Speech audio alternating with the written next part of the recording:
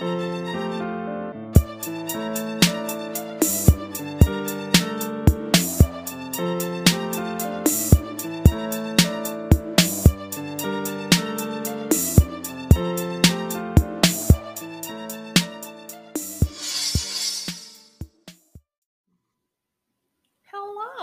Hi.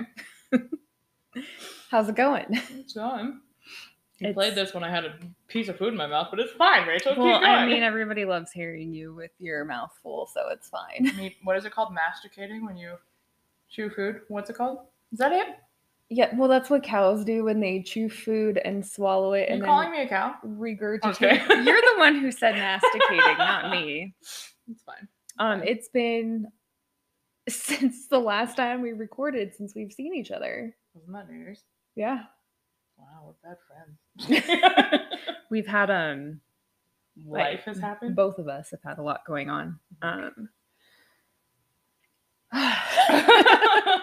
just gonna take a breath. No, that explains it completely. January's been a shit show, I think, for both of us. Yeah. I was supposed to fly to Sacramento to visit my family, and that did not happen because of COVID. Yay. Yeah. My uncle got COVID. I'm hoping he'll be able to hear this one day. I was gonna say, is he good? He's still in the hospital?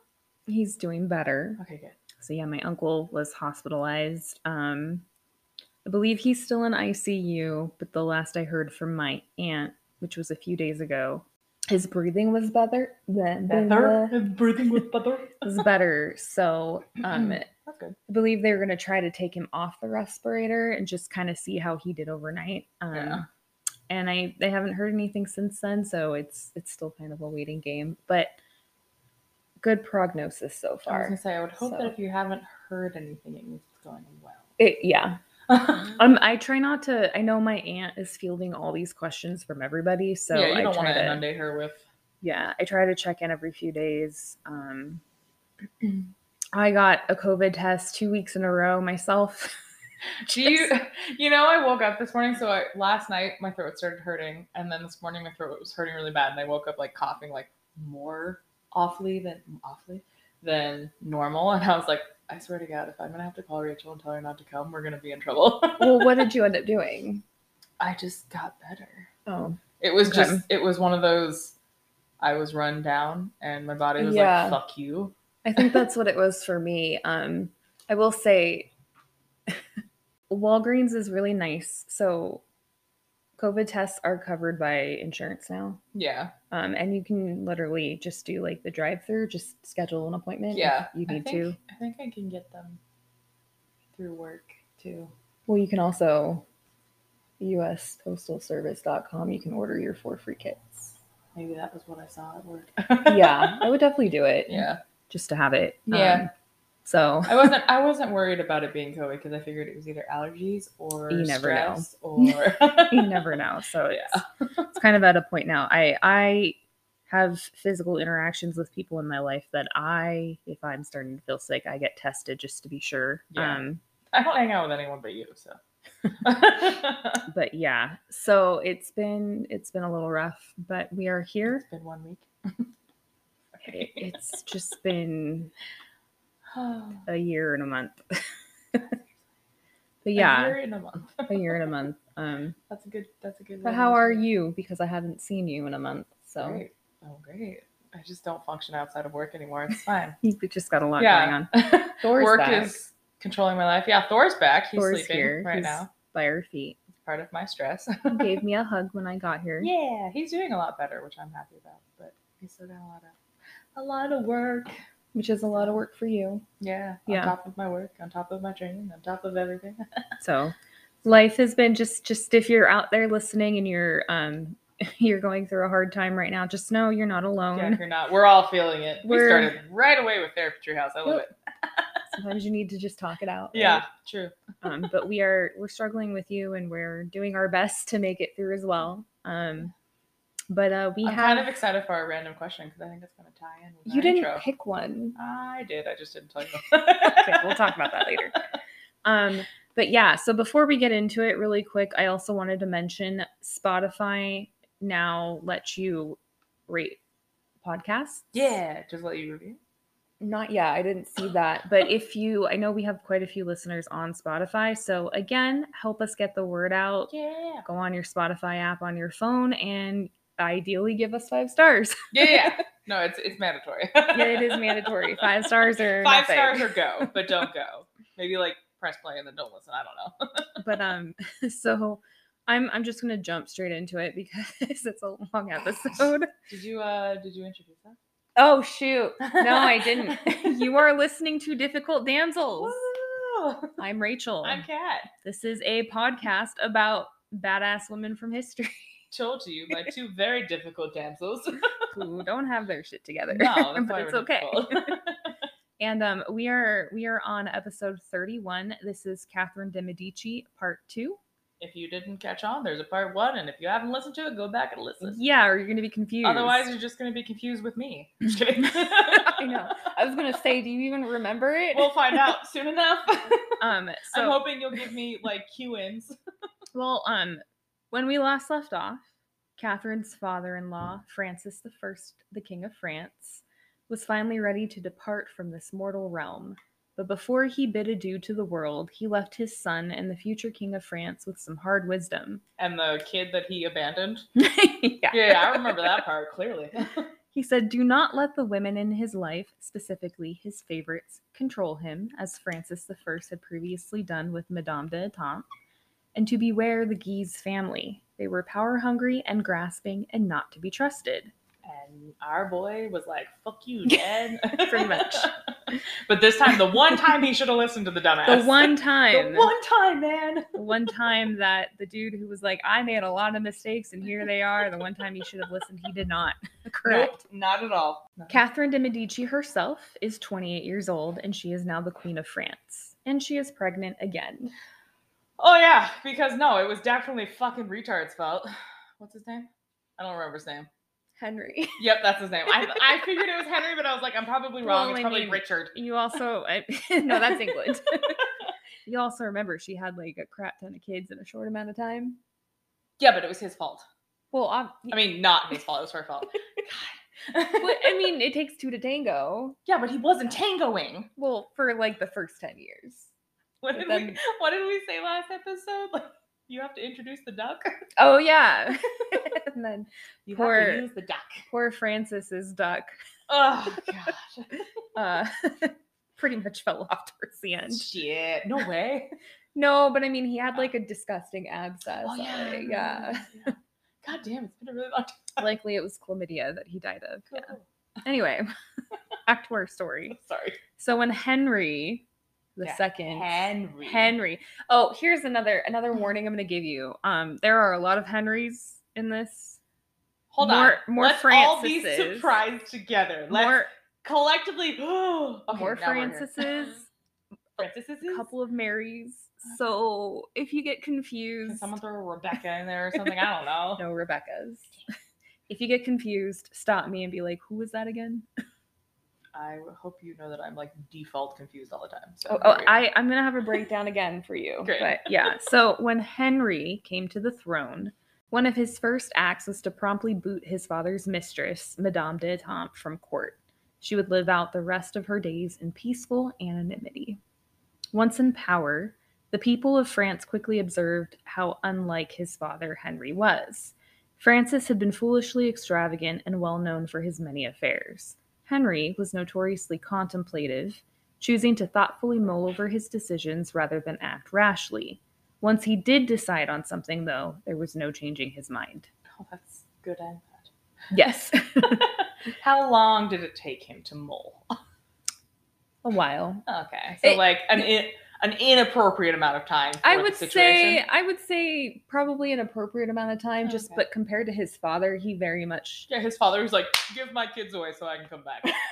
His father didn't think at all. Yeah, no, there was no thinking there. Catherine's relationship with Henry changed very little. She was the Queen of France in name, but endless pregnancies kept her busy, and Henry remained ever besotted with Diane de Poitiers. Endless pregnancies kept her busy. Well, yeah. She's got to waddle around and tend to... Me too, but I'm not pregnant.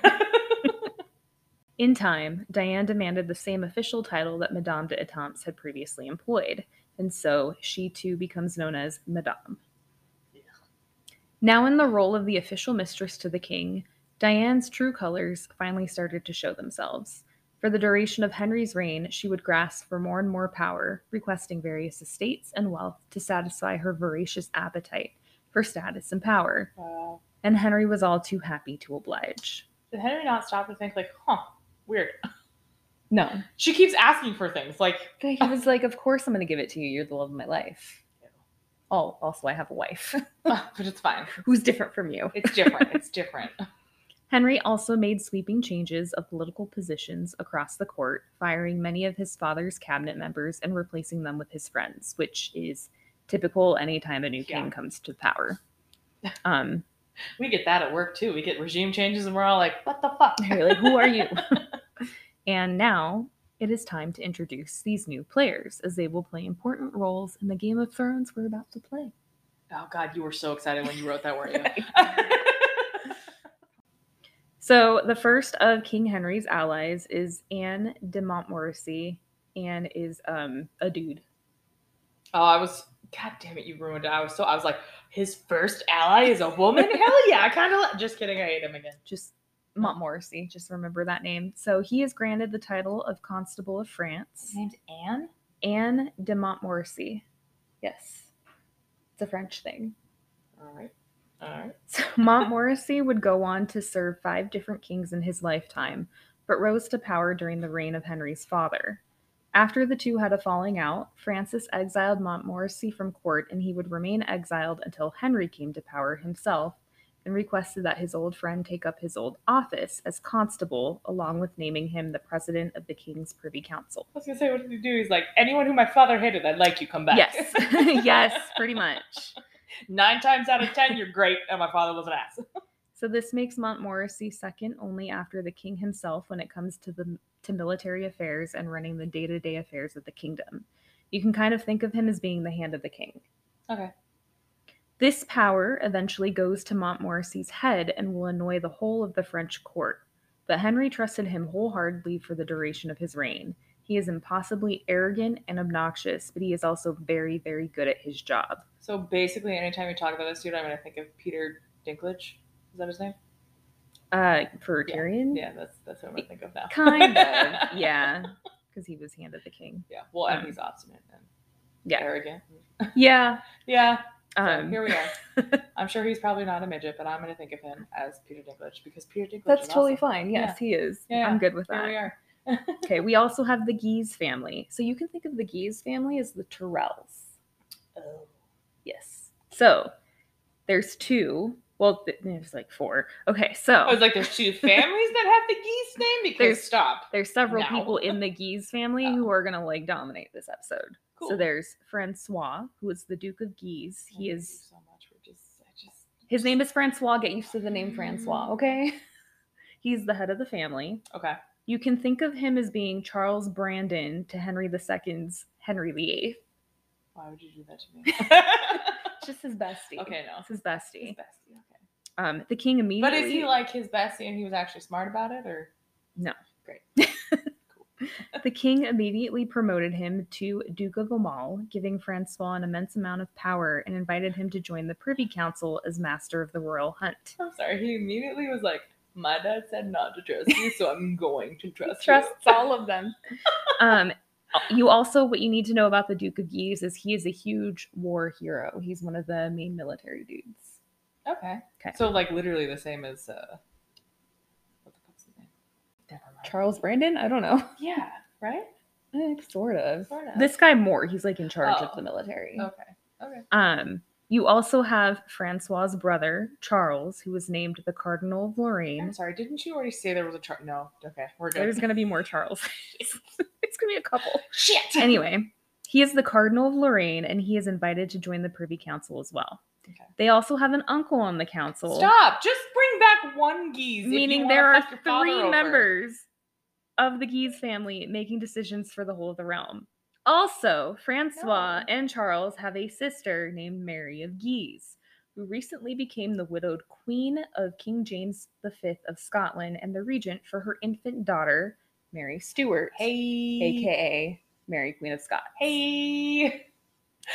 She will be in this episode. I just love how Henry's like, hey, Dad, fuck you. I hope you're rolling over in your grave. Not 1, not 2, but 3, 4.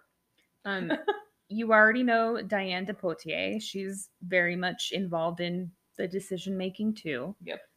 If you are wondering what Catherine thought of Diane herself, there are a couple of letters from Catherine that survive to this day, and in one she wrote, "If I made good cheer for Madame de Valentinos," that was like her last name, Oh, okay. "it was the king that I was really entertaining, and besides, I always let him know that I was acting sorely against the grain, for never did a woman who loved her husband succeed in loving his whore." Whoa.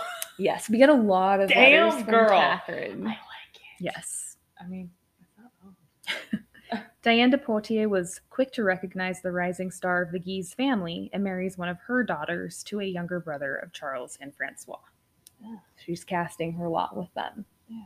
Yep. Is that going to end badly for her? No. Okay. She was kind of smart. She used her children to like go in different alliances, so no matter what, she was covered. I mean, smart, but just like gross. Yeah. Yeah. Despicable. From the very beginning, factions formed quickly. We have the arrogant but formidable Constable Montmorency on one side, who used his office to improve France to the best of his ability. Then we have the ever fertile and ambitious Guise family, and Diane on the opposite side, utilizing their newfound influence to improve their own positions in court. Catherine will remain mostly passive during the early years of her husband's reign, careful not to choose one side over the other and maintaining the civil neutrality she became known for during Francis's reign. Yeah, she's smart. She is strategic. She's like, let's see who's but she will flip sides if it is to the benefit of her, as we're going to find out. Yeah, but she's watching and waiting. Yeah. The other family you need to keep in mind, they're not going to be important now, but during the latter half of the episode, they are very important, and in the rest of it. Okay, so this is the Bourbon family. So they are the most senior princes of the blood due to their familial relation to Henry. They are his cousins. Okay, I'm really glad you explained that, because I'm like, that sounds weird. So when it comes to the line of succession, the Bourbon family comes after Henry and Catherine's children. Oh. Yes. Okay. Yes. So they've got chips on their shoulder. Well, they're close to the royal family, which means technically they are entitled to certain positions. Okay. And should anything happen to the kids, they would be next in line to the throne. Should anything happen in hard quotation marks? Jesus. Should I worry about these kids? I mean, oh no. Yes and no. When Henry grants lands and titles to all his friends, the Bourbons' position in court at this point is ever shrinking. Jesus, is he? But they're still around on the periphery. You should definitely re-say Nope, we're that. keeping that. Okay. Izzy's like, fuck your podcast. So there's two names on within the Bourbon family that we need to keep in mind for later. So the first is Antoine de Bourbon, who was the king of Navarre. Oh, get your phone out. Okay. I hate when you There's pictures. Well, so the just kingdom. Want to not do it. I'm just kidding. The kingdom of Navarre is this tiny little kingdom that's wedged between the kingdoms of Castile, Aragon, and France. So it's literally like on the edge of Spain and France. I'm really happy that I know all those names you just said. I know, because of all the other stuff we've done. Isn't that cool? Yeah, I feel smart. I've been rewatching Vikings, and they got to the part where they were talking about Constantinople and also the Rus Vikings. And I was like, I know the Rus Vikings now. Can you not eat that? That's mine. He's just up here causing trouble. Trouble. Anyway, so as you're looking up your map, basically Antoine de Bourbon. Yes, and that's the little kingdom right there. Oh, it's so cute. It's this interesting kingdom that's like both French and Spanish. Oh my god, it's like literally like wedged between all three. Yeah. It's like yes. Help. It's like a little part of is it the ocean? Or is it just not a continent? It's just poor thing. Okay. Southwest. It's between like Southwest France and like Northeast Spain. Anyway, so Antoine is very aware. This whole story, like, help. Antoine is very aware of his position and he's very openly entitled, but he's also kind of a pacifist and a pushover. Ew. The other one to worry about is his younger brother named Louis de Bourbon, the Prince of Condé. So where Antoine is passive, Louis is more ambitious. His rank as a lesser prince of the blood, so basically his brother also has a son. Oh my So God, there's Louis so much falls. Yes, I know. happening. About Basically, his rank as a lesser prince of the blood means he feels a greater need to find something that gives him a greater purpose in life. That'll make sense more later in the episode. Okay. I mean, me too, bro. He's like the middle child. I want that to be one of our random questions. Is it more dangerous to be passive or aggressive? Or passive aggressive. Ah, that's middle ground. It's more dangerous to be aggressive because, well, you'll find out. Like, No, I feel Antoine like is it's more dangerous harmless. to be passive because, like, you can be manipulative and passive. You can ask yourself that at the end of this episode. How's that? I'll ask myself that right now, and I'm going to be distracted the whole time. Go ahead. Anyway, back to Catherine. Sorry.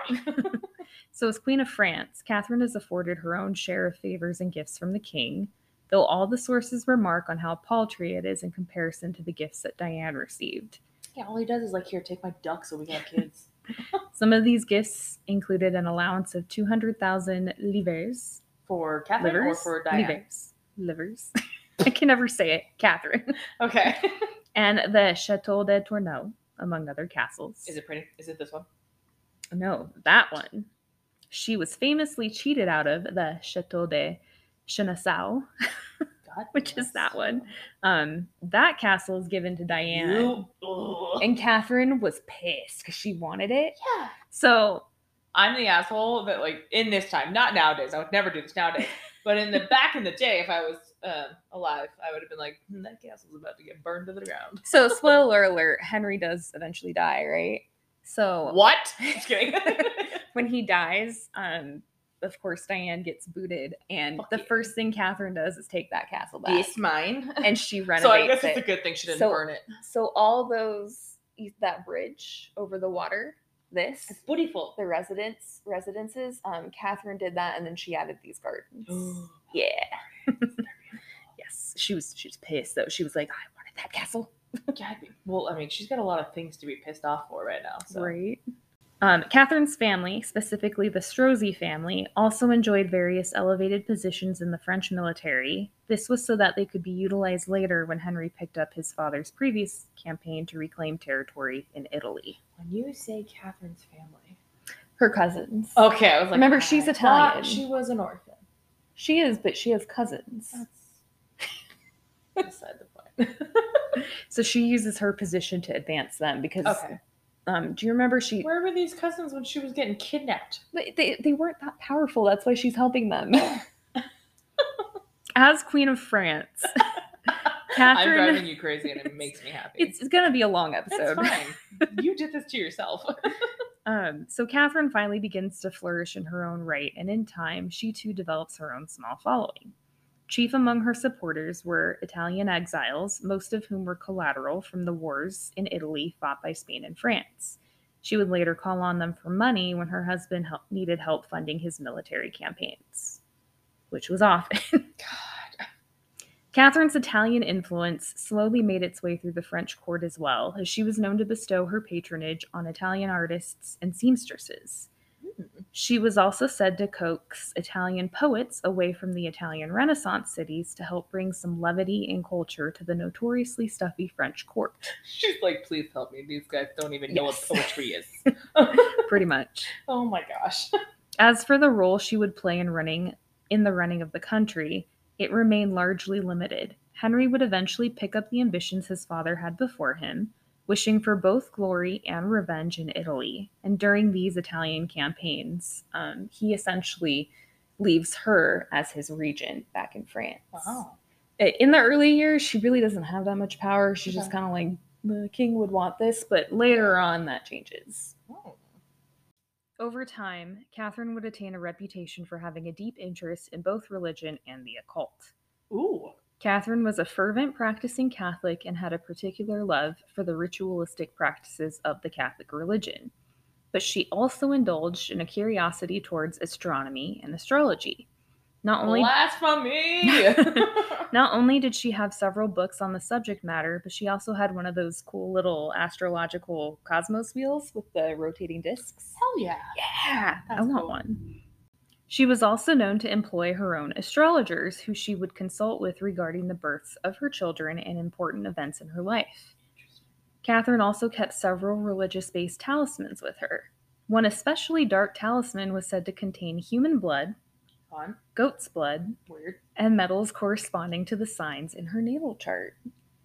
That's kind of cool. The stones part, not the goat's blood part. No, I'm not. Or the human blood. I'm totally okay with the human blood. It's probably Whose they probably blood? deserved it. It's Whose probably blood? Henry's.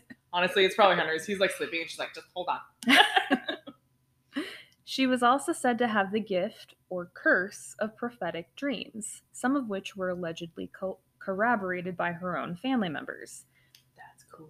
According to their testimony, she would wake in the middle of the night screaming, having dreamed of the death of a family member. And to add to the myth, these nightmares supposedly came true. That's so creepy. My mom and I have those sometimes. Like, we'll have weird dreams, and it's like more like, not like we know what happened, but we have a feeling about each other. So like, I'll call her and be like, hey, just be really fucking careful and pay attention when you're driving today. And she said, and like both of us have noticed that like, that actually like helps. Like we almost die and then because we were paying more attention. Yeah. You should always pay attention.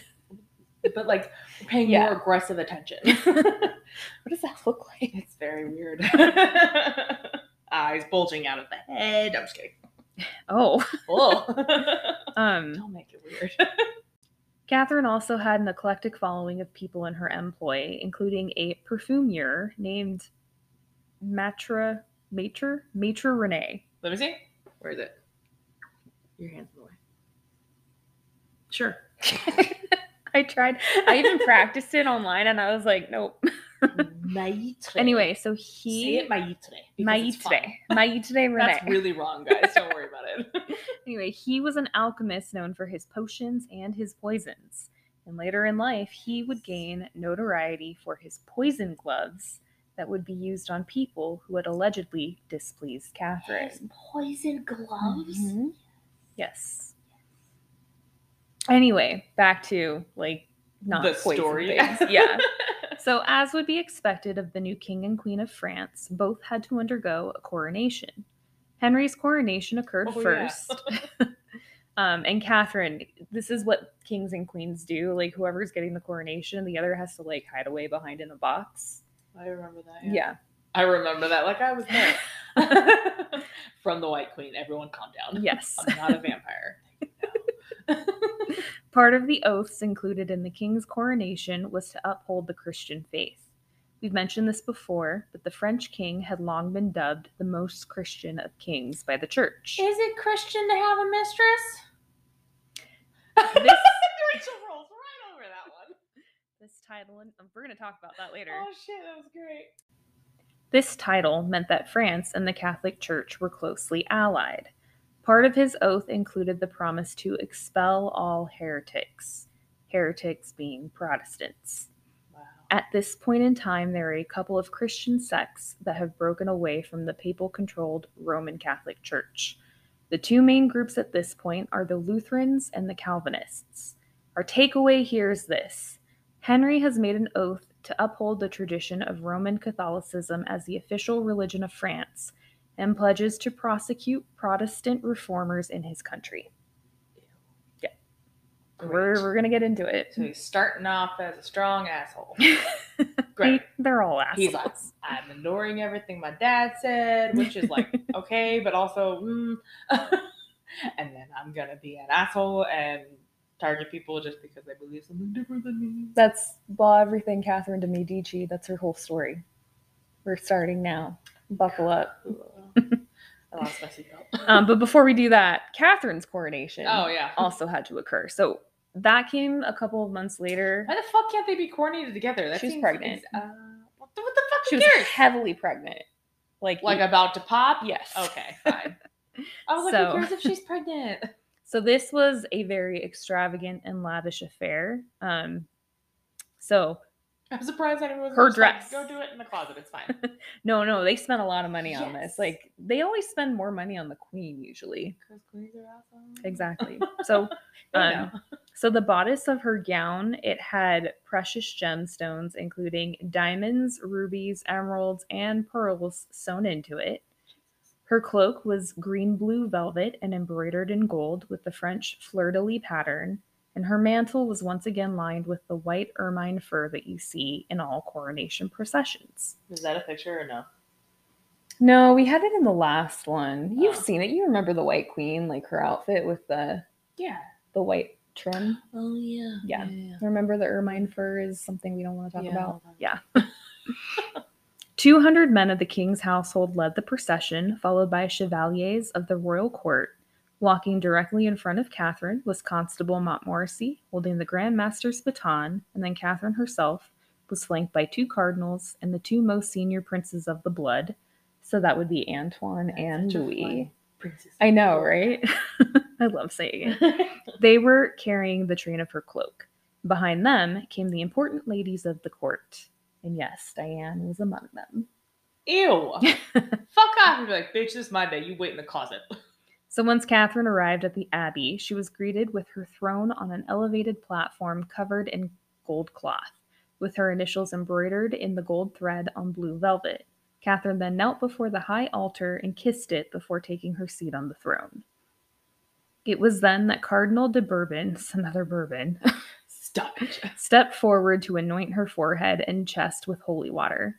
He placed a ring on her finger to signify her marriage with France, and then a scepter was placed in the other hand. You know what this looks like. You've seen it in like every show that has a coronation. Yeah, it looks like that. Okay. Yeah. Okay. Catherine was at last the Queen of France, a title that granted her a stability that no king's mistress would ever fully enjoy. But Henry still made sure that Diane was not left out because he had officially elevated her to the status of Duchess before the ceremony. Ew. So that she would get her own seat of honor near Catherine during the coronation. Fuck you, bro. Fuck you. Literally. He's not great. I know you tried really hard to make me like empathetic. Yeah, but like I can't. I can't either. Like, your dad was an asshole, but like you're taking the crown from his head and putting it on your own head. Of assholery. The crown of assholery is now on your head firmly. Now the beginning, was a double coronation. Now the beginnings. We shouldn't laugh now. The beginnings of the religious unrest that would later go on to dominate Catherine's reign started to pop up shortly after the coronation. Henry had heard there were heretics being held in the same town that Catherine's coronation was taking place in, and so he called to have one brought before him so that he might question him. Oh no. The Catholic-dominated council brought a simple tailor to Henry, anticipating his humble birth meant that he would be humble of speech as well. But when this man spoke of his faith, he ended up moving the court. Diane, who had been a fervent Catholic and unapologetically anti-Protestant, tried to egg the man on with her own questioning, to which he remarked the following: "Madame, rest satisfied having corrupted France, and do not mingle your filth with a thing so sacred as the truth of God." Whoa. Whoa. So, one of the major issues this new Protestant faction had with Roman Catholicism was the corruption they witnessed within the church. Specifically, the idea that church members could be bought off by the nobility, and also that the nobles themselves were claiming to be faithful Christians in public, but behaving sinfully behind closed doors. I'm trying really hard not to say shit. Henry and Diane's relationship was a perfect example of this, as he basically flaunted his adultery for the whole world to see. Yeah. So yes, people had a problem with it. Henry was so enraged by the insult to his mistress that he made sure to be present during the man's execution, where he was burned at the stake for heresy the next day. That is your problem. You're so mad about your fucking adulterous fucking fiance, whatever the fuck she is, mistress. Oh my god. Okay, I'm calm. I'm back. That execution allegedly left quite an impression on Henry and was said to haunt him for the duration of his reign. Good, motherfucker. You should be haunted. So basically, as the man was burning, he refused to scream and instead stared at Henry the entire time. Oh, fuck. Yep. Henry saw that in his dreams Yep. night after night, and it makes me so happy. So this would be the policy Henry would carry out in relation to the so-called crimes of heresy for the whole of his reign, but he would never again attend another burning. Oh, you bitch. Now, it's right around this time that another important player enters the picture, though she is only a child at this point. Her name is Mary Stuart, Queen of Scots. So I'm going to give you the Cliff Notes version because we will cover her in full next. At a later. Oh, Yeah, yes. we're going to do it next. So Mary's father. You guys, I don't even know what's happening. I just show up. Mary's father, King James V of Scotland, died mere days after she was born, making Mary the Queen of Scotland at only 6 days old. What the fuck? She has a crazy story too. Wow. Yeah. So the rule of Scotland and the protection of Mary fell to her mother, Mary of Guise. But in time, the Protestant Reformation in England spilled over into Scotland and made the political climate more and more volatile for the young queen. England fucking it up for everyone. So, speaking of England, at one point, Henry VIII had been in negotiations with Scotland to marry his son Edward to Mary so that they could unite the two kingdoms. But the French were like, nah, bro. Nah, we are not letting our ancient enemy whisk away this little girl. This is not going to happen. But thank you for the weird offer. And so Mary was betrothed to Catherine and Henry's eldest son, Francis. Francis. Every time you say Francis, all I think is Deadpool. Now, as Mary of Guise lost more control over Scotland, she reached out to her brothers in France to retrieve Mary for her own safety. It's not confusing because they're both Mary. Yeah, it's fine. I'm just here. Yeah. So Mary of Guise is like, hey, my little girl who's Queen of Scotland, like, we need to protect her. Can you please take her to France? So they do. Okay. So this is where she officially enters Catherine's story at the age of 5. So Henry and Catherine were notoriously progressive parents for the time period. You guys missed it, but she did hard quotation marks.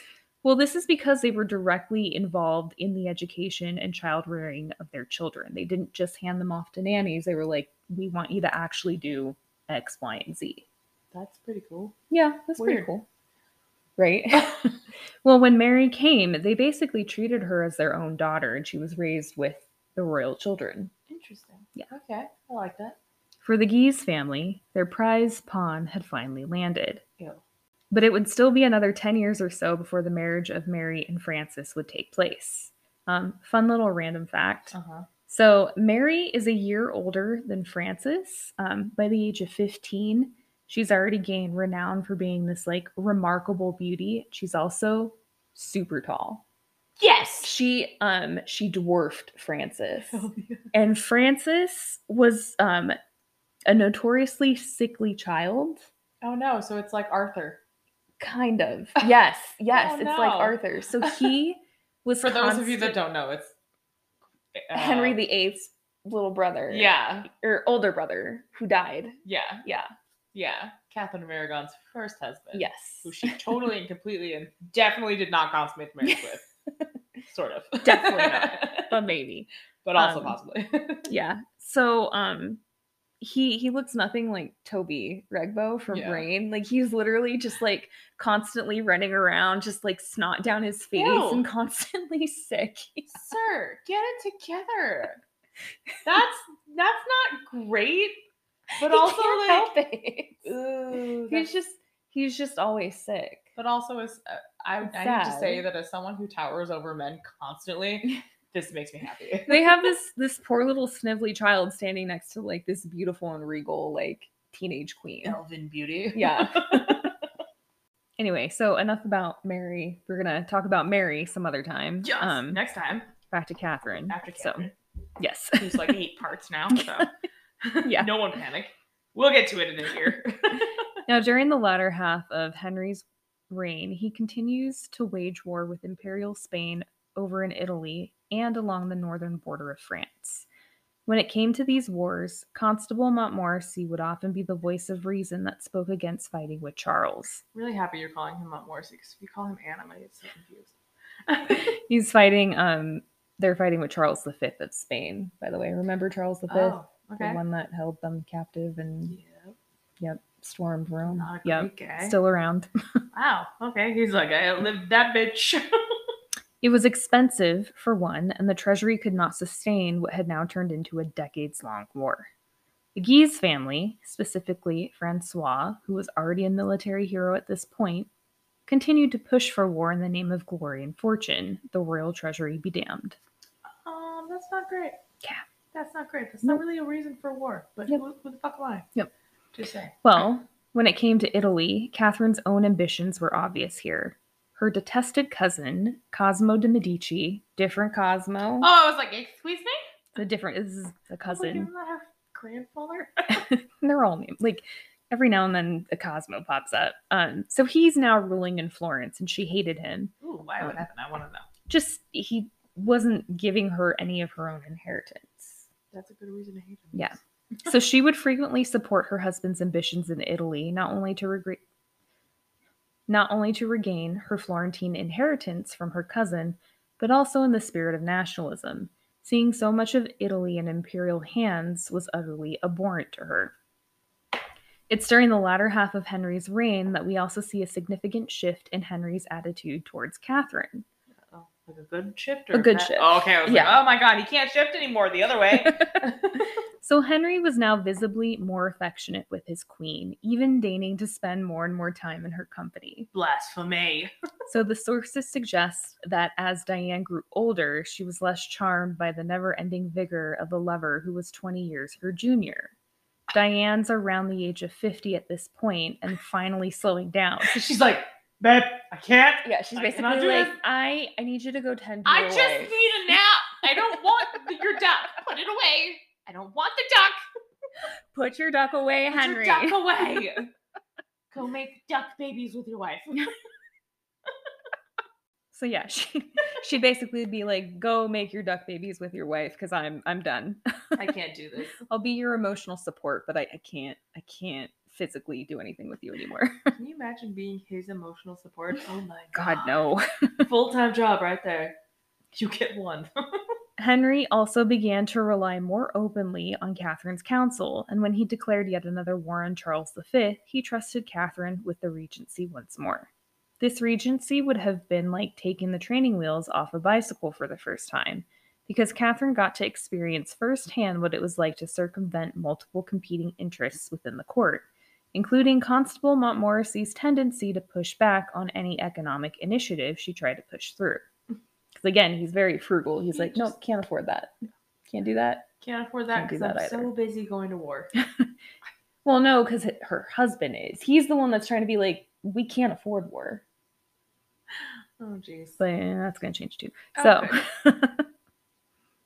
now Catherine's chief responsibilities involved raising funds for any army should her husband have need of more men, which he frequently did. Yeah.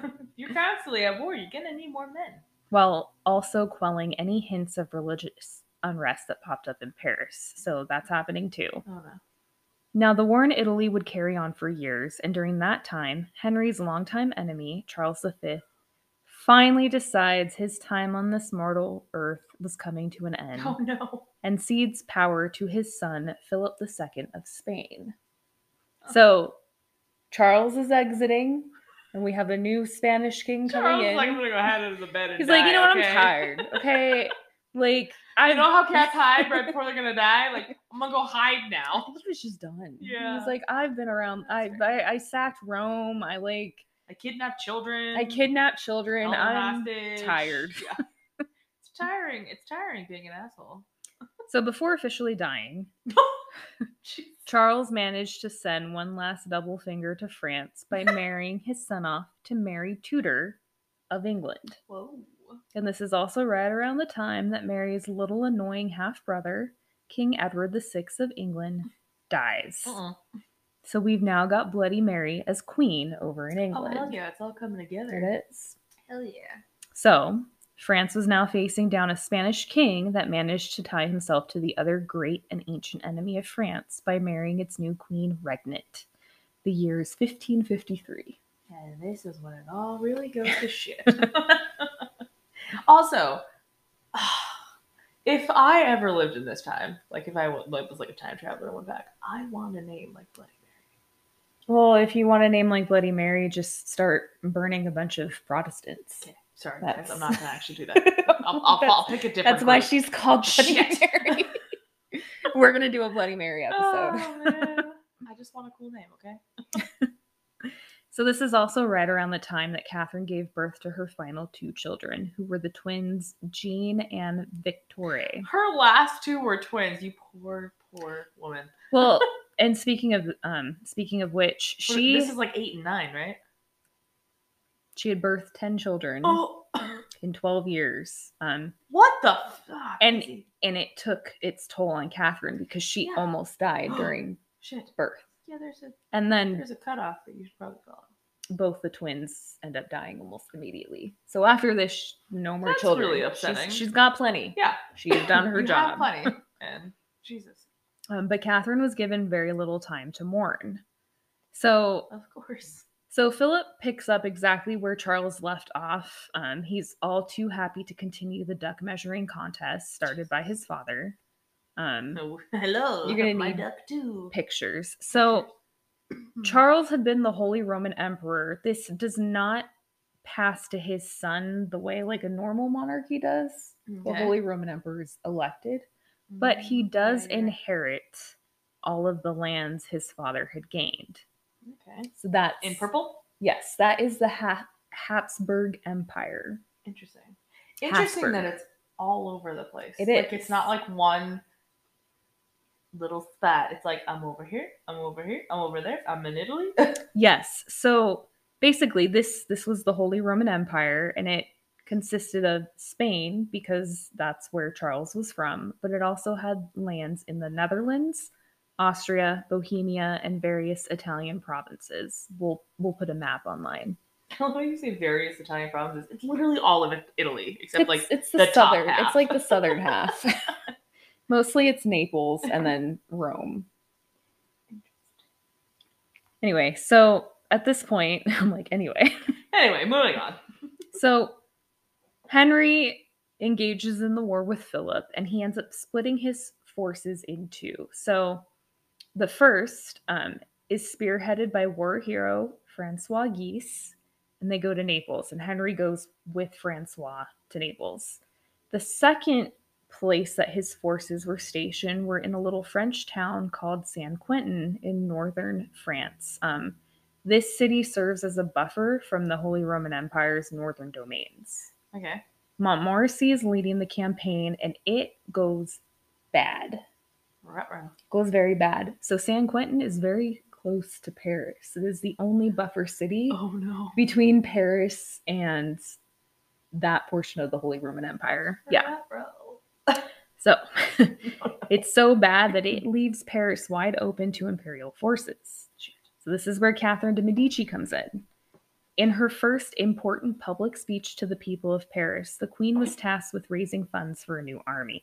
And when Catherine appeared before her people, she did so humbly and openly emotional. This was not a queen commanding her people to help their king. It was a humble queen requesting the citizens of Paris aid their king, who had worked tirelessly to protect them and now needed their help in turn. And this emotional display of soft power that we talked about, it worked. The citizens gave up a shit ton of money to help fund a new army. So this was her first like appearance where she is the queen asking for help from her people. Interesting. The king is fighting for you, but this war didn't need to happen. But he is fighting for you. So here we are. You only get half the story. I'm going to make a very long story short.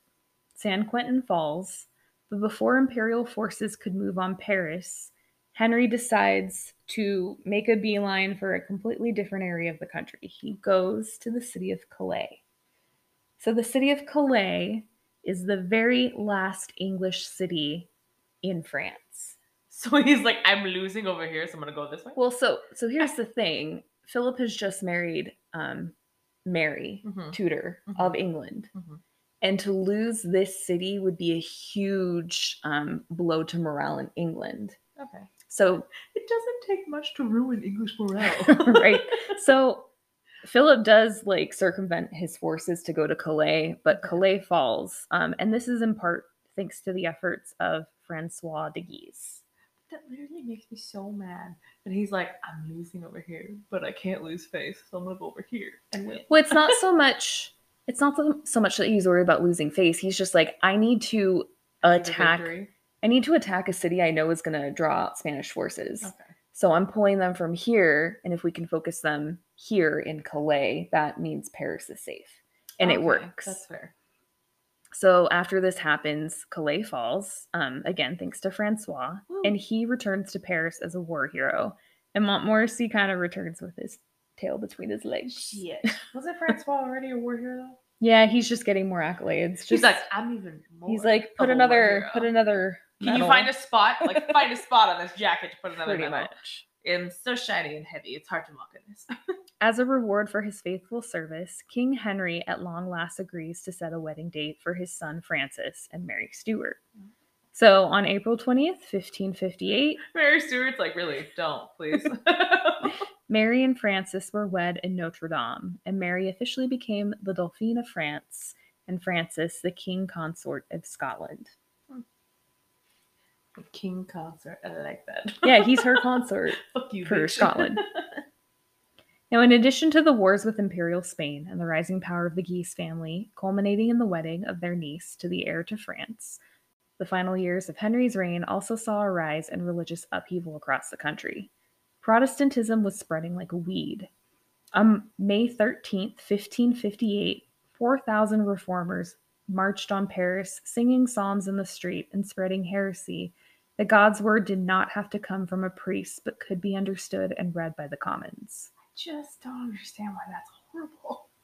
Yeah, I'm going to explain it later. I get it from like a bullshit It's standpoint, all a bullshit standpoint. Yeah. It's taking power directly from the Pope. That's what this is about. Dun, dun, dun. And other things. So, of increasing concern for Henry was the fact that a couple of French nobles were openly converting now. Ruh-roh. At the head of this procession was Antoine de Bourbon, the King of Navarre and a prince of the blood that fell in the line of succession after his and Catherine's children. He's like, I'm not going to get anything over here, so I'm going to go there. Well, so his wife, the Queen of Navarre, she was a recent Protestant convert. Okay. So that's part of it. That's part of why he's converting too. That's fair. I like that. Henry's response to the rise of Protestants targeted Calvinists specifically, who had been sneaking into France to spread Protestant literature. There are also Lutherans among the nobles at court, but because of how powerful they were, Henry was unable to openly target them, so he focuses on the Calvinists. Okay. He's not happy about them, but he's like, I can't do anything about you right now, so we're gonna focus over here. So feel my laser beam eyes on you the whole time, but I'm also gonna be over here. So Henry declared all Calvinist preachers caught distributing Protestant literature were to be given the death penalty without any right to appeal. He also requested permission from the Pope to form a French Inquisition, and that request was granted. Well, yeah, the Pope is like, yes, please. I don't want this. We don't want this at all. I want this power. Yeah. So just clock this in the back of your head. Religious upheaval is really starting to amp up towards the end of Henry's reign. Okay. In the last year of Henry's reign, it seems as though all the loss from the various Italian wars with Spain finally took their toll on the king. Thanks to a series of unexpected events, beginning with the death of Mary Tudor in England, Henry saw the opportunity for a new alliance. So basically what's been going on is Henry's getting annoyed with the Guise family. Like, you just keep asking me for more and more, and like your niece is now the Dauphine of France. She's gonna be like, what more do you want from me? And they're like, a lot. We want a lot. Like, give us more. Your dad warned you about us. But because Mary Tudor has died in England, this means King Philip of Spain was now single, ladies. Okay. He's single, and all the ladies are like, great, run. So we know what that means. They're gonna marry off a child to him? Yep. Great. Yep. So sometimes I don't like to be right, Rachel, okay? Sometimes. So their oldest daughter is now of an age where she can be married. She's 12. She's 13. I was so fucking close. Her name is Elizabeth. Catherine is livid. She is livid because not only were they marrying their daughter to the enemy, but they're also forming a truce. And with this truce, Henry is abandoning the decades-long campaign to regain lost territory in Italy. Yeah. So for Catherine, she's like, you are abandoning my homeland. Yeah. Yeah. She is pissed. I would be too. And like, honey, that's literally every war that has played out from the beginning of time. Yep. Where like you have all these years of war, and then all of a sudden everyone's like, we're kind of tired of fighting. Let's just like call it a truce. Yep. Call it a day. And all the deaths before now, it's like fine. The other thing I will mention is Elizabeth is 13, and Philip, I want to say, is in his 30s. Sounds great. Yeah. Completely normal. So this truce was called the Truce of Lasselle. As with most political dealings, there were courtly politics all over it. As mentioned, Henry had grown tired of the rising star of the Guise family, what he dubbed to be their insatiable greed for power and accolades. It was the Guise family that pressed war so fervently in Italy, and it had left France and Paris vulnerable. The treaty that followed was Constable Montmorency's brainchild. Less concerned with the glory of territory outside of their own borders, Montmorency wanted to strengthen France's borders to keep her from imperial invasion. But the French court, of course, sees this as a coward's move.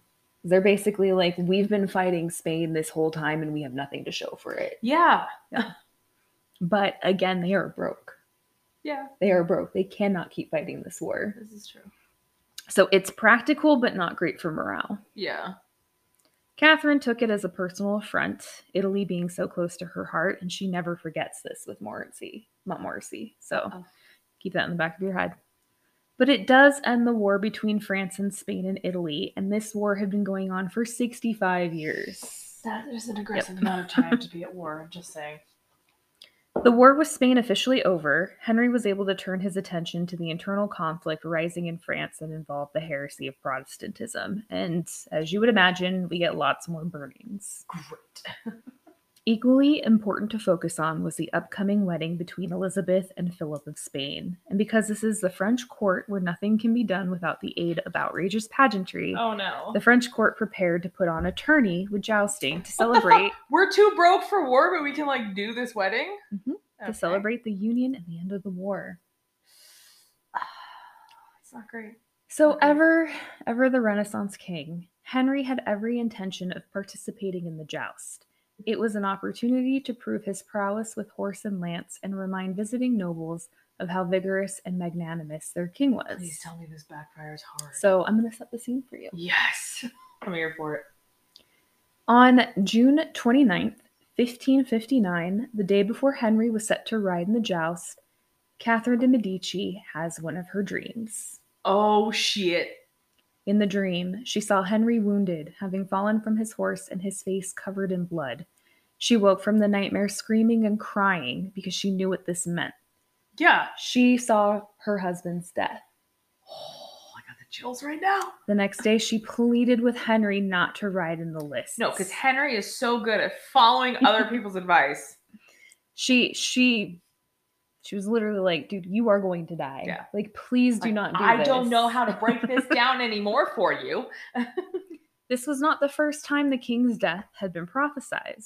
One of the Medici family's famous astrologers warned in 1552 that Henry should be extra careful in his 40th year and avoid all single combat in enclosed spaces, for he was in danger of receiving a wound to his eyes that would either blind or kill him. So you have two people. This is recorded. Two people. Just note, this was recorded before this year, before these events that are about to take place. So go ahead, Henry. You do you, and get fucked. So Henry would not be swayed, Ugh. and even seemed to laugh in the face of death's prophecy. And he says this: Death is like, fuck you. I care not if my death be in this manner. I would even prefer it to die by the hand of whoever he might be, so long as he was brave and valiant and that I kept my honor. Okay, so what happens when you're not brave and valiant? You don't have your honor. Then you look like a fool. You look like a fool anyway, but... On June 30th, 1559, Henry arrived at the lists wearing black and white, the colors of Diane de Poitiers, Ew, who was in the crowds to watch. Yeah. Catherine de Medici was looking visibly uncomfortable, knowing all too well that her dreams often came true. She is visibly terrified the entire time. She was seated with her eldest son, Francis, and his new bride, Mary Stuart. Together, they watched the king ride well against several noble members of the court, including Mary's two uncles. Can you imagine the heart attack that she has every time? Like, oh God. For his final tilt, he faced off against Gabriel de Montgomery. The two clashed a couple of times without either falling from their horse, but the king was becoming visibly more exhausted. Catherine shouted for the king to stop. He had more than proven himself. Everybody can see you are a vigorous king. We believe Everyone you. Can see you are full of yourself. Chill. Others also began to plead with Henry to stop because they could see how tired he was getting, including Gabriel. Wow. If I was Catherine, I'd be like, you know what? Fuck you. I'm not watching you die. I warned you. Fuck off. But Henry refused. He wanted to win this tilt. He wanted to die. When next their lances met, a cry went through the crowd as Gabriel's lance splintered and the king started to fall from his horse. Montmorency and Francois de Guise both rushed forward to catch the king before he fell, only to discover to their horror that Henry had forgot to put the visor down on his helm. Your wife literally warned you about this, and you forgot to put your visor down. Several wooden splinters protruded from his eye and forehead. Yeah. Catherine screamed in the crowd, spectators in the crowd cried, and Francis, the sickly and snivelly Dauphin of France, fainted. I'm so sorry. I should not laugh, but that's perfect. The royal family retreated to the Château de Tournelle and locked the gates of the castle as they tried to figure out the state of the king. Ever the dutiful and doting queen, Catherine held a vigil for 10 days, praying for the king's life. She also refused Diane de Poitiers any access to Henry. Good. Sorry. But alas, it was for naught. And on July 10th, 1559, Henry II of France officially died at the age of 40 years old, just as the astrologers and Catherine de Medici had predicted. Diane de Poitiers left the castle immediately, knowing the fate of the king's official mistress was officially tied to her king, and that she would find no sympathy in Catherine. Catherine herself had to move quickly. Her son was now the king of France, but he was only 15 years old, and he was in the clutches of the Guise family, thanks to his marriage to Mary, Queen of Scots. I mean, he's 15. Mary ruled at 6. Come on, you can do it. He's a snivelly child, remember? I forgot about the snot. So, as the queen mother, Catherine doesn't have any official role in the government, but it was to the benefit of both the Guises and Catherine to link up together. Because again, the Guise family is very powerful. They've already got, their niece is the queen. They've physically got Francis in their possession too. Yeah.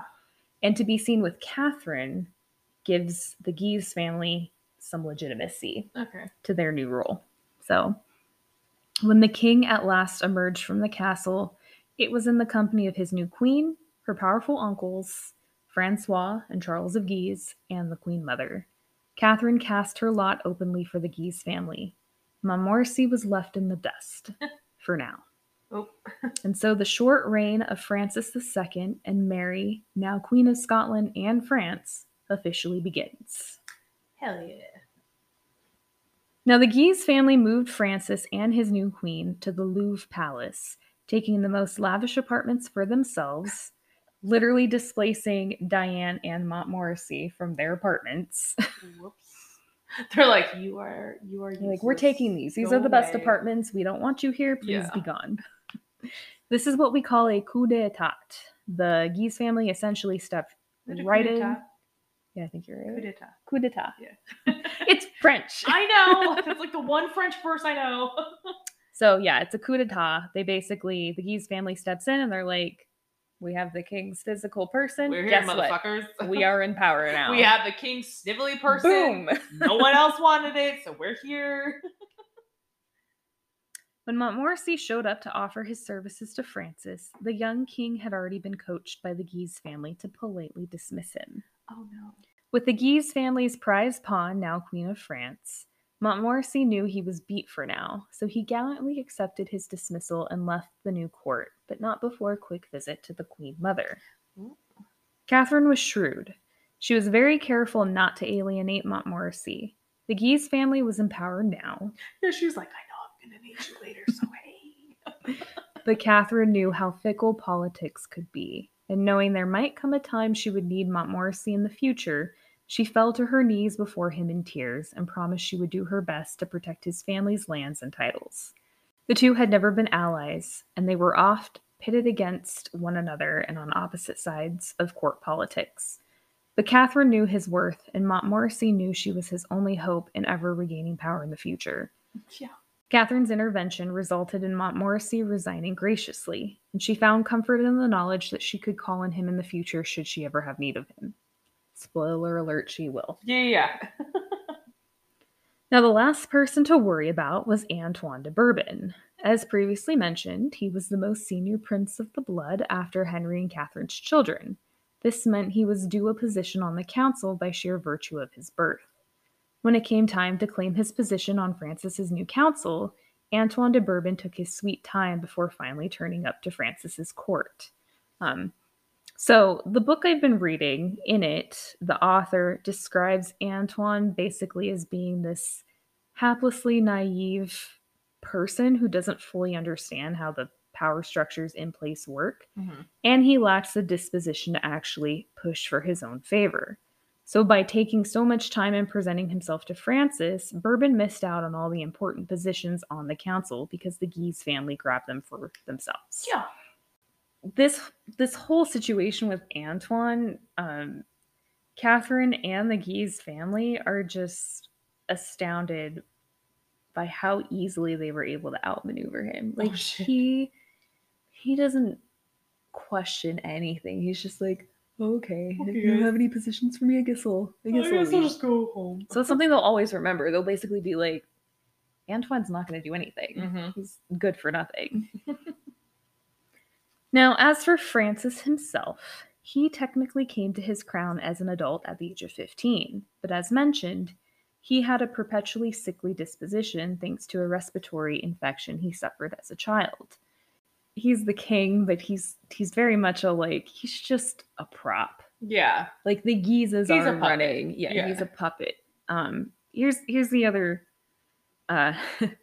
interesting thing about Francis. So it's been suggested, but never proven, that his testicles never fully dropped in puberty. Oh no. So people have speculated that he was incapable of having children, and that's why he and Mary never had a child. Okay. Hey, at least we're blaming the male this time. Yes. But it's a sickly male, so does that count? Some historians even suggest that he was completely incapable of even consummating the marriage with Mary. Oh no. Yeah. So, again, if you watch Reign, completely inaccurate. Oh shit. Anyway, so you mean to tell me that a CW show is inaccurate as far as history is concerned? There's just parts where I'm like, you could have done the actual story that happened, and it's way more interesting. The CW ruins everything it touches. Despite being a perpetually wheezing and sickly child and teen, Francis overcompensated for his ailments by being horrifically pompous and obnoxious. Great. So again, he doesn't actually run the kingdom. A majority of those decisions were left with Catherine and the two Guise uncles by marriage.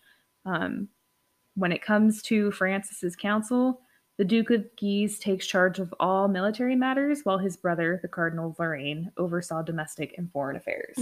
They have control of everything. Wow. Yep. I love how it didn't fall back on Henry that he trusted the family, that his father was like, don't trust them. I mean, he started to see it when it was too late. Yeah. It was too late. He died before his time. Yeah. If he just listened and stopped the joust. No, he's probably like, you know what? I don't want anyone to be able to say, I think told he you was so. he was starting to bring Montmorency into the fold, and he certainly didn't expect to die as quickly as he did. Yeah. So this all Really? Because your wife and some random dude warned you. couple of astrologers. Yeah. Trust the astrologers. They usually have it mostly right. Now, as for Catherine, we have already learned that when it comes to women in power, true power is rarely ever exercised as the queen consort. It often comes after the death of a husband, and in this case, Catherine is a prime example. Yeah, it's literally like, let me get my husband out of the way and then I can do this. So, Francis bestowed upon his mother wealth and power unlike anything ever before seen in France. She's awarded an annual pension of 70,000 livres. Livers? You struggle every time. I can't do this word. Happy. So, still a very significant pension. And she's given several new castles and estates and the Duchy of Alençon. How many Alençon? castles and Alençon. estates do you need? A lot. No. Francis You even need one. she gets a lot. No. She gets Diane's castle. Okay, fine. I'm here for that. She like demanded it. That's fair. Francis even referenced his mother in every single new accord he signed into law by beginning each with the following: "This being the good pleasure of the Queen, my lady mother, and I also approving of every opinion that she holdeth, am content and command that," and then blah blah blah. Insert new declaration That's here. like, I can't make a decision, but the women in my life are smarter than every man I've ever known. So Yes. Catherine created a new mantle of grieving and widowhood that she would wear for the remainder of her life. From the day of Henry's death until the day she died herself, Catherine's color would be the color black. She's like, I'm not remarrying, so fuck you all. Yes. She's shrouded in the mantle of mourning, ever presenting to the world the image of a widowed wife forever devoted to her beloved dead husband and the future of the children they bore together. So even in Henry's death, she, like, his memory, she did not besmirch it, even though he was a piece of shit. Yes. All throughout. She was basically like, nope, he was a great husband, and I am a devoted wife, even in his death, and everything I do is for our children. So I'm going to believe that it had nothing to do with that and everything to do with she didn't want to remarry. So she's like, I'm going to use Henry up until my death because fuck him and his name. But also, I'm great, and I'm going to keep his name slightly good. Now, as for her relationship with Mary, the two were said to carry on a cordial relationship, despite what a lot of fiction likes to tell. You mean to tell me fiction isn't real, Rachel? I mean, pretend? a little bit, but yeah. A lot of shows and movies, they like really play up this so-called rivalry between the two, but yeah. Well, you have to have drama somewhere. Yeah. There's not been any drama in this, Rachel. Come on. Right? No duck drama. measuring at all. No duck measuring. Now, ever a woman who observed proper decorum, Catherine immediately passed along her official duties as queen and regarded her new daughter-in-law with the deference and respect due to her as the new consort. Catherine also passed along the official crown jewels to Mary and even included some of her own personal jewelry.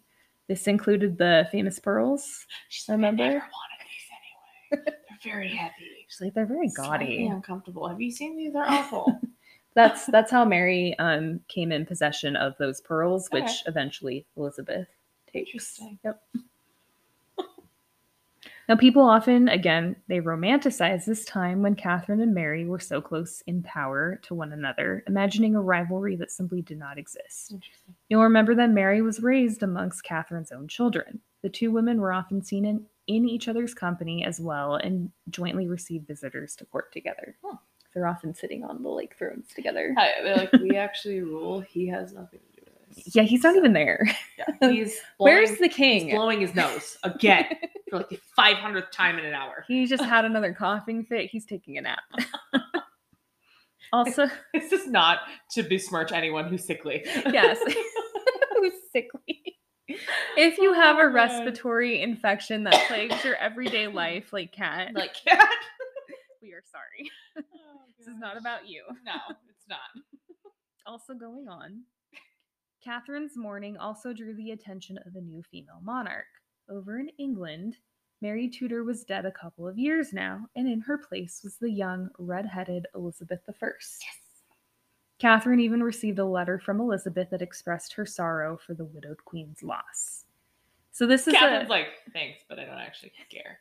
This black is because I just like this color. She did. She loved know. Henry. It's sad. It makes me so mad because Henry was a piece of shit. He was a piece of shit. So this is a particularly interesting time for the three queens. When Catherine wrote back to Elizabeth, she addressed the young English queen as the most high and excellent princess, our true friend, good sister, and cousin, the Queen of England. But by this point, Mary had already included the English coat of arms on her own coat of arms to signify her personal claim to the English throne. Uh-oh. Yep. And that whole thing was like instigated by Henry as well. He was like, you have a claim to the English throne, and I want like my grandchildren to inherit France, Scotland, and England. So put that on your asshole, pick fucking one. Jesus. So it's a very precarious Game of Thrones they all played, Catherine included. But she was still very careful to observe all formalities whenever she corresponded with Elizabeth. Okay. She was like double dipping. Yes. I mean, she's been smart up until this point, so. Yeah. Yeah. She'll continue being smart. Oh, gosh. I love how you brought it full circle with Game of Thrones again. This whole thing is just like musical Game of Thrones chairs. Game of chairs. Thrones. Game of chairs. Thrones. Game of throne chairs. Thrones that are chairs. Chairs that are thrones? I don't know. Now, when Francis first became king, Catherine relegated herself to the background while the Guise brothers tended to military concerns and matters of state. But it's been suggested that Catherine was playing the long game now. While observing her public mourning period, Catherine took care to sit quietly and watch. I love you said she's playing the long game now. She's been playing the long game since this started. She has, but I'm going to say she's like doubling down from this moment on. Okay. Pay attention. I don't understand the assignment. Having been involved in her husband's management of the kingdom, Catherine knew all too well that the Guise family were inheriting a volatile situation. 1. France was bankrupt thanks to 60 years of war with Imperial Spain. 65, excuse me. Excuse me while I correct you in your own podcast. It's yours too. I know. Facing an economic crisis, the Cardinal of Lorraine's response, again, this is Charles of Guise, had a couple of options. One would have been to raise taxes. The other was simply to ignore the crown's debts. And he elected to do the latter. Is that not what they all do? And a lot of them do that, They're yeah. Like, we're the crown. We don't have debts. You have debts. So this included freezing various salaries to the nobles of the court and also pensions due to the soldiers returning home from war. That's fucked. I didn't give a shit about the nobles, but now I'm mad. Keep that in the back of your head. Ooh, shit. 2. The Guise family was notoriously ambitious and greedy. What? As soon as they were in power, they snatched up all the best land grants and titles for themselves, alienating a good portion of the nobility that were technically more senior than them. They're like really greedy. 3. Oh, the war of religion is amping up. The Guise family was staunchly Catholic and notoriously anti-Protestant and championed some of the harshest punishments to anyone pledging to openly reform to Protestantism. Now, for her part, Catherine attempted to straddle a middle ground between the Catholic and Protestant forces in the wars of religion to come.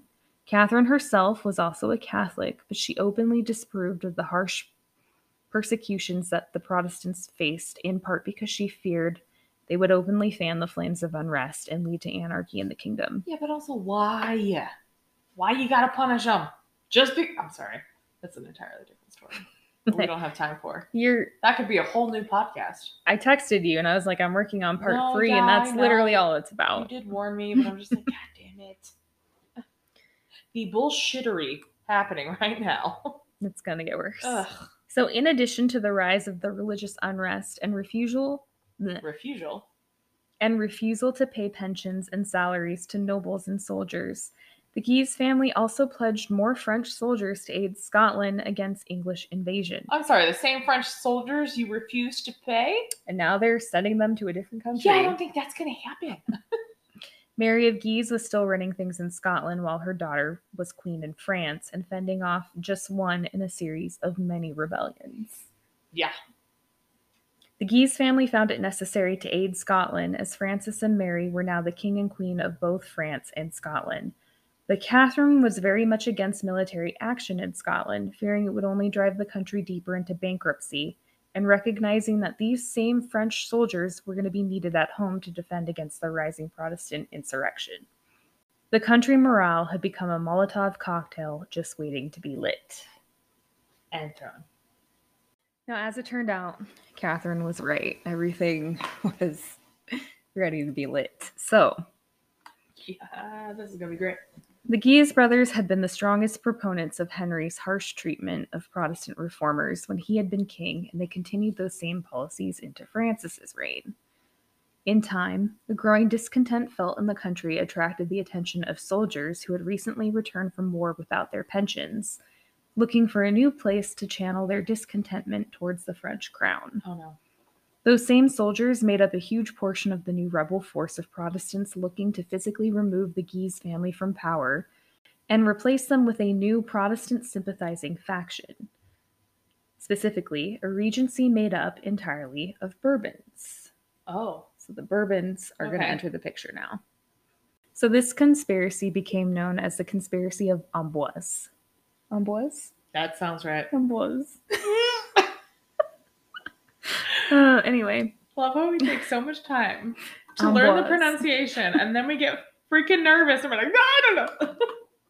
Sensing Antoine de Bourbon lacked the drive and courage to lead this new faction, conspirators turned to his brother, Louis de Bourbon, the Prince de Condé. Remember I mentioned him at the very beginning? Antoine's the guy who's like, oh, you gave up all the seats? Okay, I go home now. And now Louis is like, no. Louis like, fuck you. Just go sit down. I'll take care of this. Fine. Yeah. It's fine.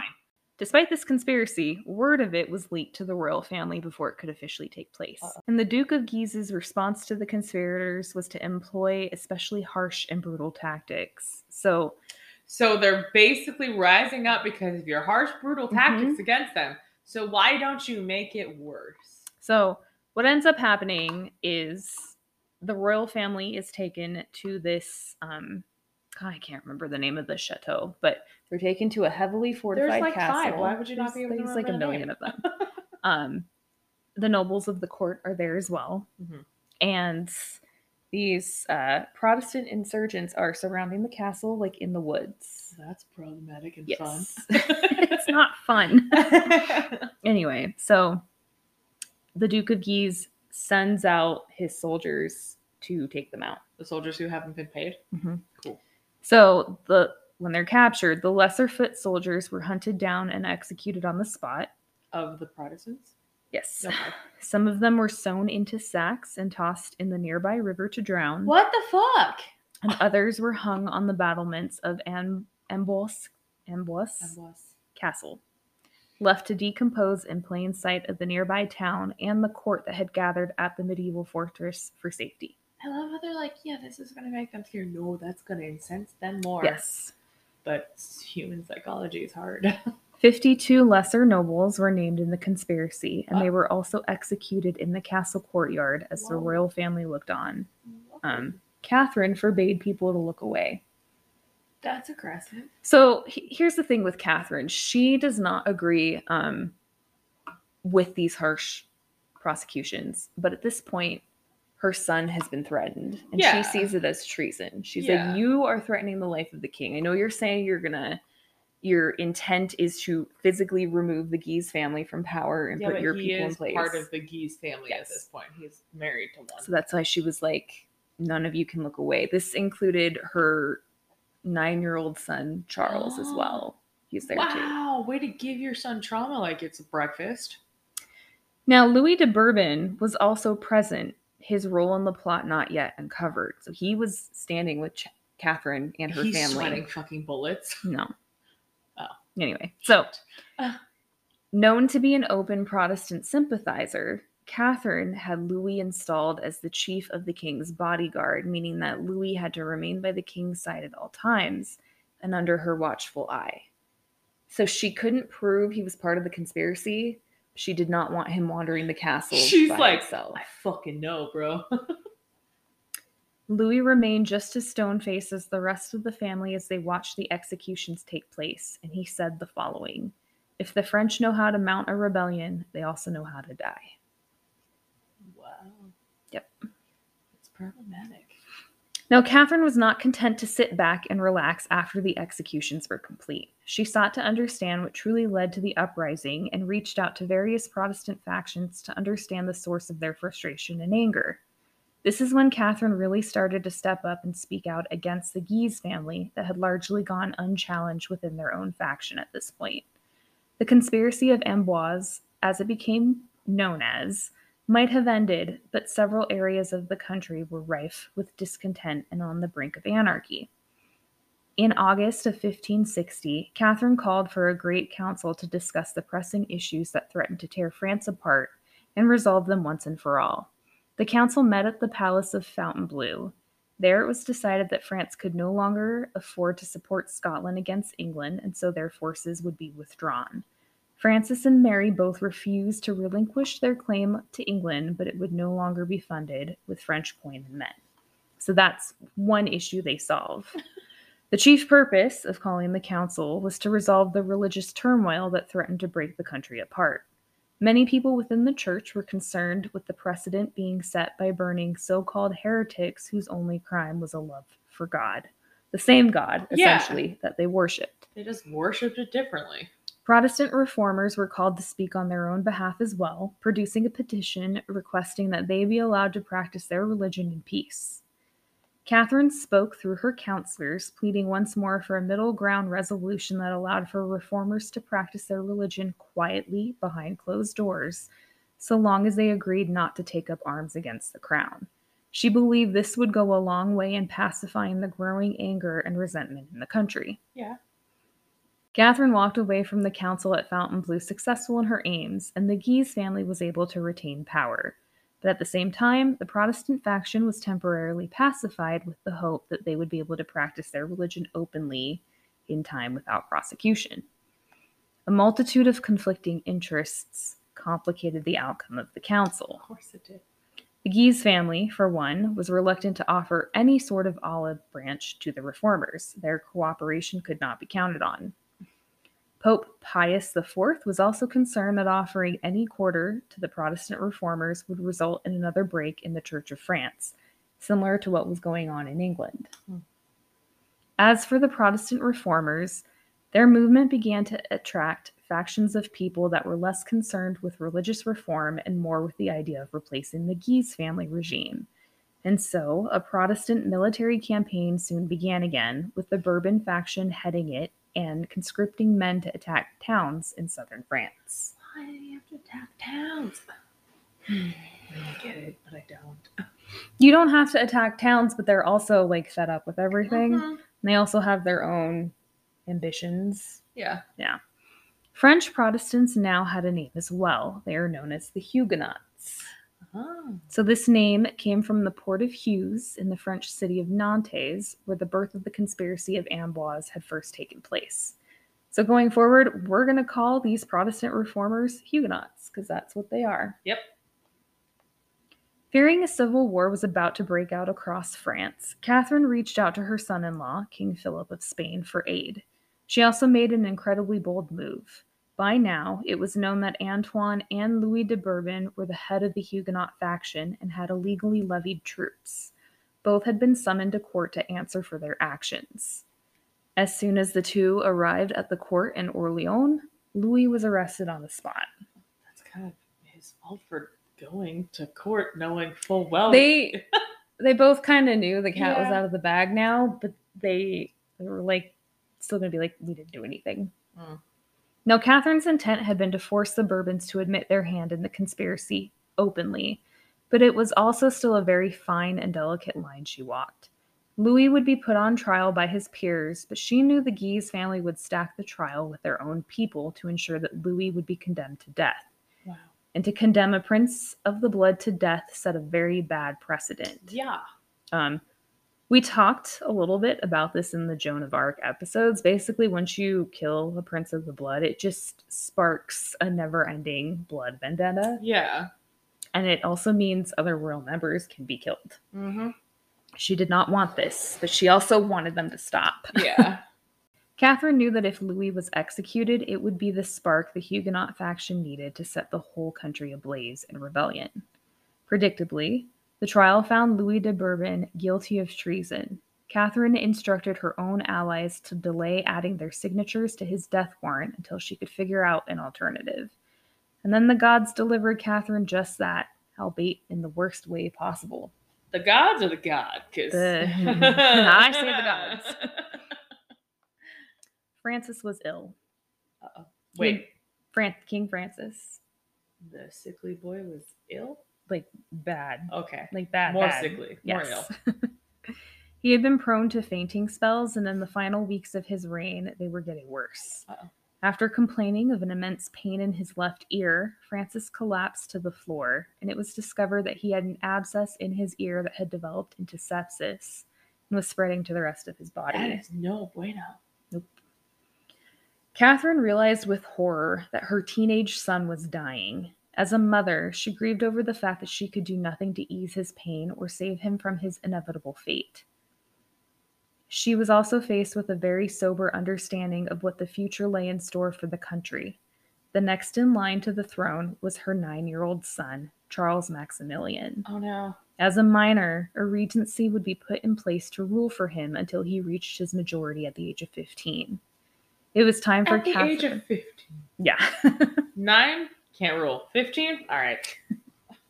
I mean, Edward the Third of England started ruling at like 15. Yeah, ruling seems like a loose term. No, that was, do you remember? That was the she-wolf of France. Yeah. That was her son. Yeah. And he like stepped in and like removed his mother's lover after they like usurped the crown from his father. Yeah. But Charles isn't Edward, so yeah, most 15-year-olds are like, no thanks.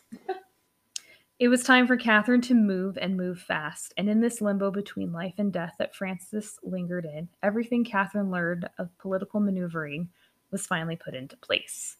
Once Francis died, a council would vote on the regency, and the Huguenot faction had enough support in place now that it was likely the Bourbons would be named for the regency. Oh, shit. So, Catherine summoned Antoine de Bourbon before the court and accused him and his brother point blank of inciting rebellion. Antoine responded with self-righteous outrage, championing his innocence, and to prove his loyalty, he promised that should Francis die and Charles be named king, he would renounce his right to the regency in favor of the Queen Mother. Oh, all right. In return, she would free Louis de Bourbon. Girl. This promise was signed off officially, and in return, again, for his complicity in the transfer of regency to her hands, Catherine promised to have Louis released from custody. Fearing retribution from the Bourbons for having arrested Louis de Condé, the Guise brothers turned to Catherine for reconciliation. To ensure the safety of Francois and Charles Guise, Catherine had the dying king, Francis, sign off a letter that proclaimed he had issued the warrant for Louis de Condé. This absolved the Guise brothers of their involvement and left them indebted to Catherine. Yeah. She had effectively played the Guise and Bourbon factions against one another and ensured her new position in the transition of power that was about to take place. She's like, you guys fight, I'm queen. On December 5th, 1560, King Francis II finally departed from this world.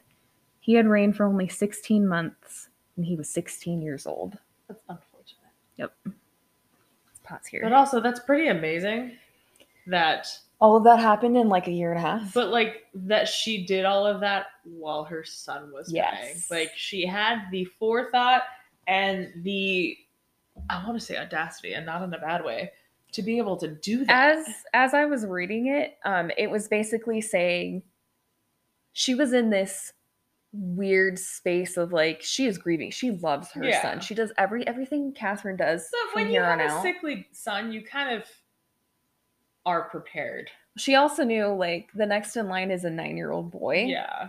And at this point, like the Guises don't have their niece married to him like they do Francis. Yeah. So, and the country's about to explode. Yeah. So the only way forward is if she can get control. Damn. That's scary for everyone involved. Yeah. Now, Catherine had been by her son's side when he died. She had little time to mourn in the moment.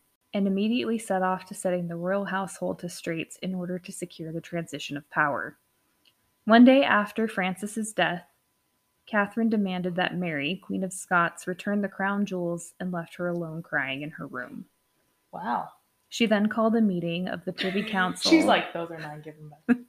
And declared her 10-year-old son, Charles Maximilian, the King of France. He would officially be known as Charles IX. And finally, she made the following declaration. Finn's talking. He's excited. So this is what Catherine said. Since it has pleased God to deprive me of my elder son, I do not mean to abandon myself to despair, but to submit to the divine will and assist and serve the king, my second son, in the feeble measure of my experience. I have decided, therefore, to keep him beside me and to govern the state, as a devoted mother must do. Since I have assumed this duty, I wish all correspondence to be addressed in the first place to me. I shall open it in your presence, and in particular in that of the King of Navarre, who will occupy the first place in the council as the nearest relative to the king. Such is my will. If any of you wish to speak, let him do so now. Everyone's like, hi, Finnan. Antoine de Bourbon was the first to confirm the pledge. The rest of the Privy Council followed suit as Catherine knew they would. All of this had already been rehearsed the day before. Oh, shit. So yeah, the previous day, both the Bourbon faction and the Guise faction pledged their loyalty to Catherine and Charles. Present among the Guise faction had been the now widowed Queen Mary, along with the younger royal children of the household. Wow. On December 21st, 1560, Catherine was officially named the Governor of France and placed at the head of the regency for King Charles IX. Catherine de' Medici had come a long way from being a teenage pawn of the Medici Pope looking to use her to secure an alliance with France. She was no longer a jilted wife, forced to suffer the public insult of her husband and his mistress, nor would she be a passive bystander to the gross abuses of the Guise family. Catherine de' Medici was finally the Queen Regent of France, ruling in the name of her son with unprecedented power and an opportunity to solve the ailments of France on her own terms. She is 41 years old. Damn. That's insane. Yeah. I love how much she learned though. Like she didn't just sit there and take it. She learned from everything that happened to her. She was the patient observer that just watched everything. That is not the Finnan because he is trying to get in the way. I'm going to leave you with one random note as far as this episode goes. Following the death of her husband, Catherine was said to have called on her personal astrologer, Cosmo de Ruggieri, to ask him about the fate of her dynasty. Uh-oh. During the meeting, he used a mirror to call on the fates of Catherine's sons. According to the legend, each boy's face appeared in the mirror a number of times to indicate the number of years they would reign. Francis appeared once. Charles Maximilian appeared 14 times. Whoa. Then her son, Edward Alexander, appeared 15 times. After him, Antoine de Bourbon's son, Henry, the Prince of Navarre, appeared. The message was clear. Should the Valois dynasty die out, the Bourbon dynasty would take its place. Yeah. Hell yeah. Yep. There we go. Part 2 of Catherine de' Medici. Woo! What do you think, Finnan? Sources I don't care, just pet me. For this episode are Catherine de' Medici, the Renaissance Queen of France. Are you reading that book as you go, or have you finished reading? I'm reading it as I go. Okay. In Wikipedia. He's so cute. Hi. He's purring so loud. Yeah, so we are halfway through Catherine de' Medici. Hell yeah. Crazy. So I don't have to give up Finnan because it's going to be 4 parts? Yeah. Yes, Finnan, you're safe. Yeah, probably. I'm like halfway through the book, so. So good news all around. You were going to give him up? No. Oh. No, I would have just, pretended like I never made that bet. I love how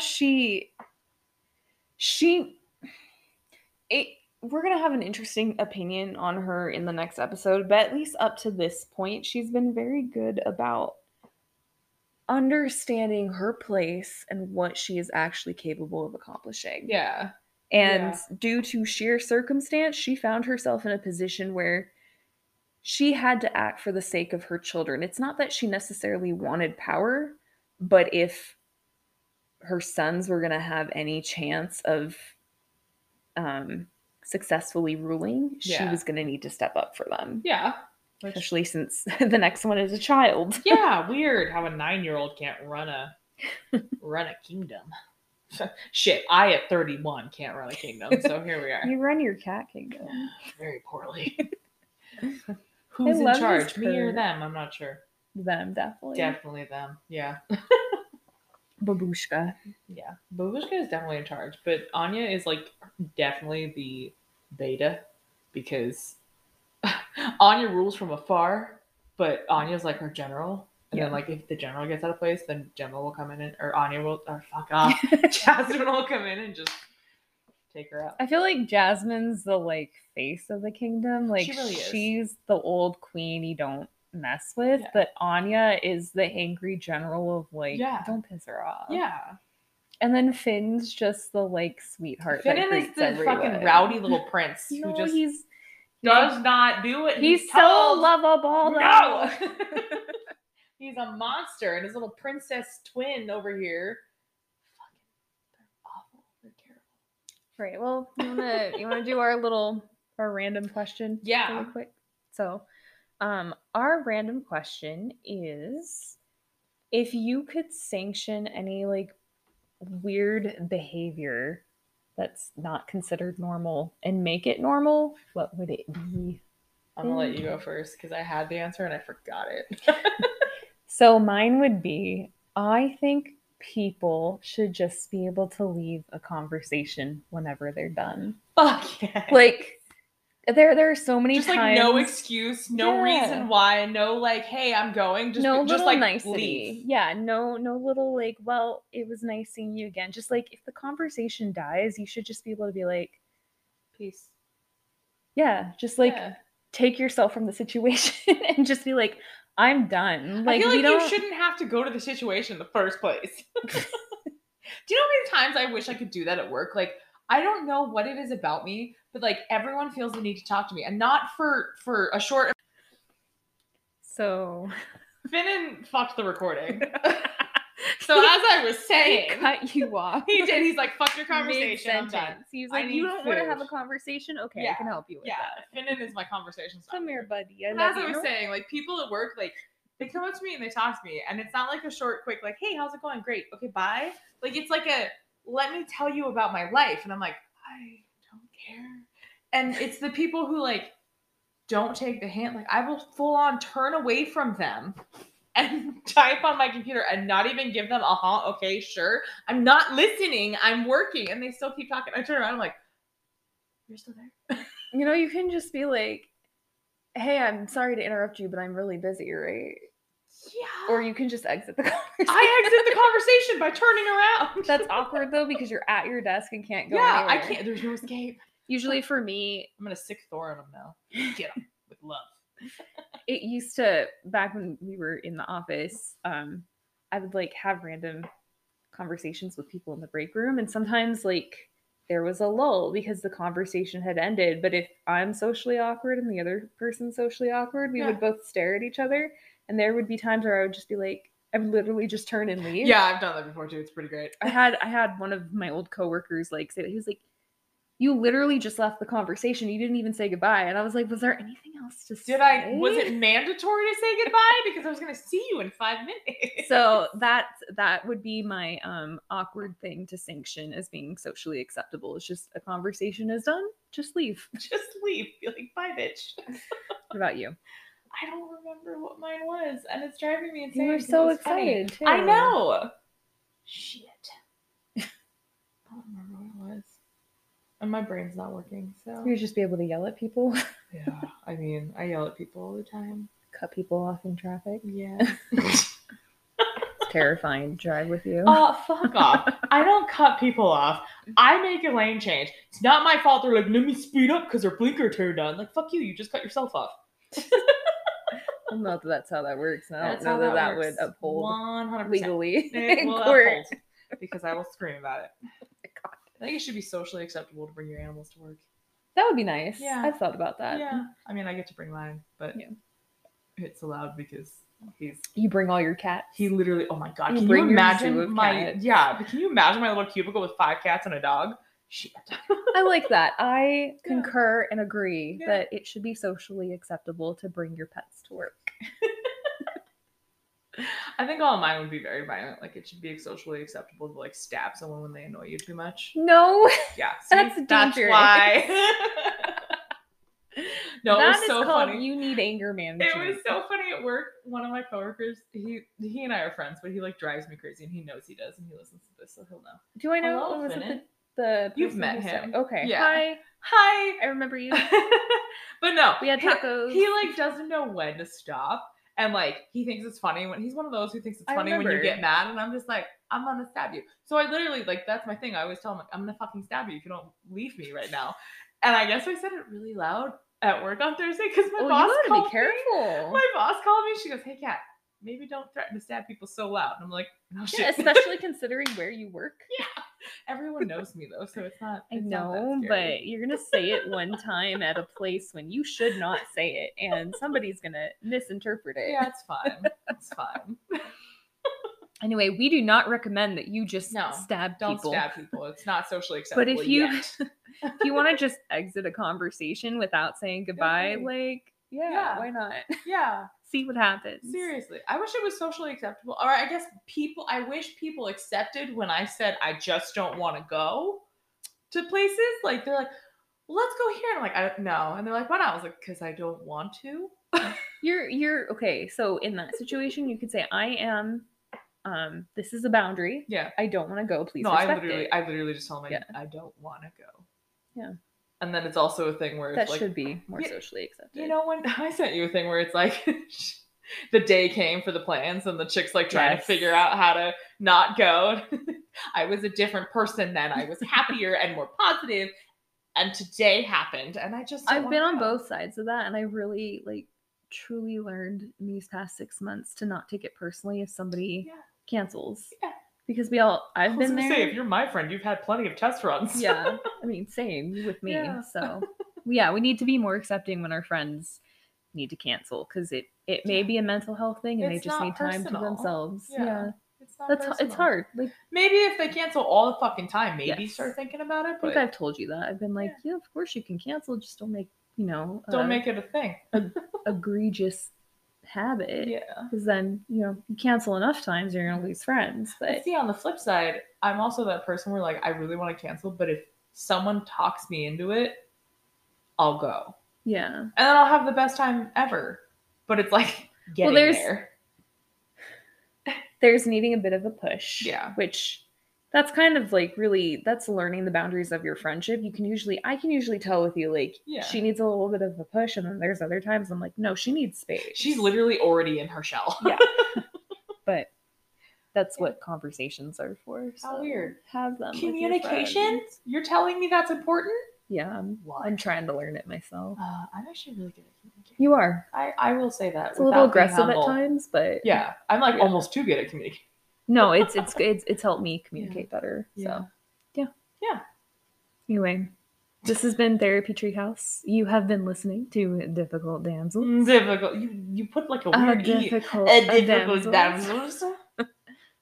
You can reach us, and if you have suggestions for podcast episode topics, we Or are questions at the end. yes, we would Because we're love to running hear out them. of ideas. Oh yeah, like random questions. Yeah. You can reach us at difficult.damsels@gmail.com. We're also on Facebook and Instagram as Difficult Damsels the podcast. Hell yeah. Fuck yeah. That Stay was difficult. That was actually good. I was actually impressed with that. Yeah, stay difficult. You ruined it. I ruin everything. It's fine.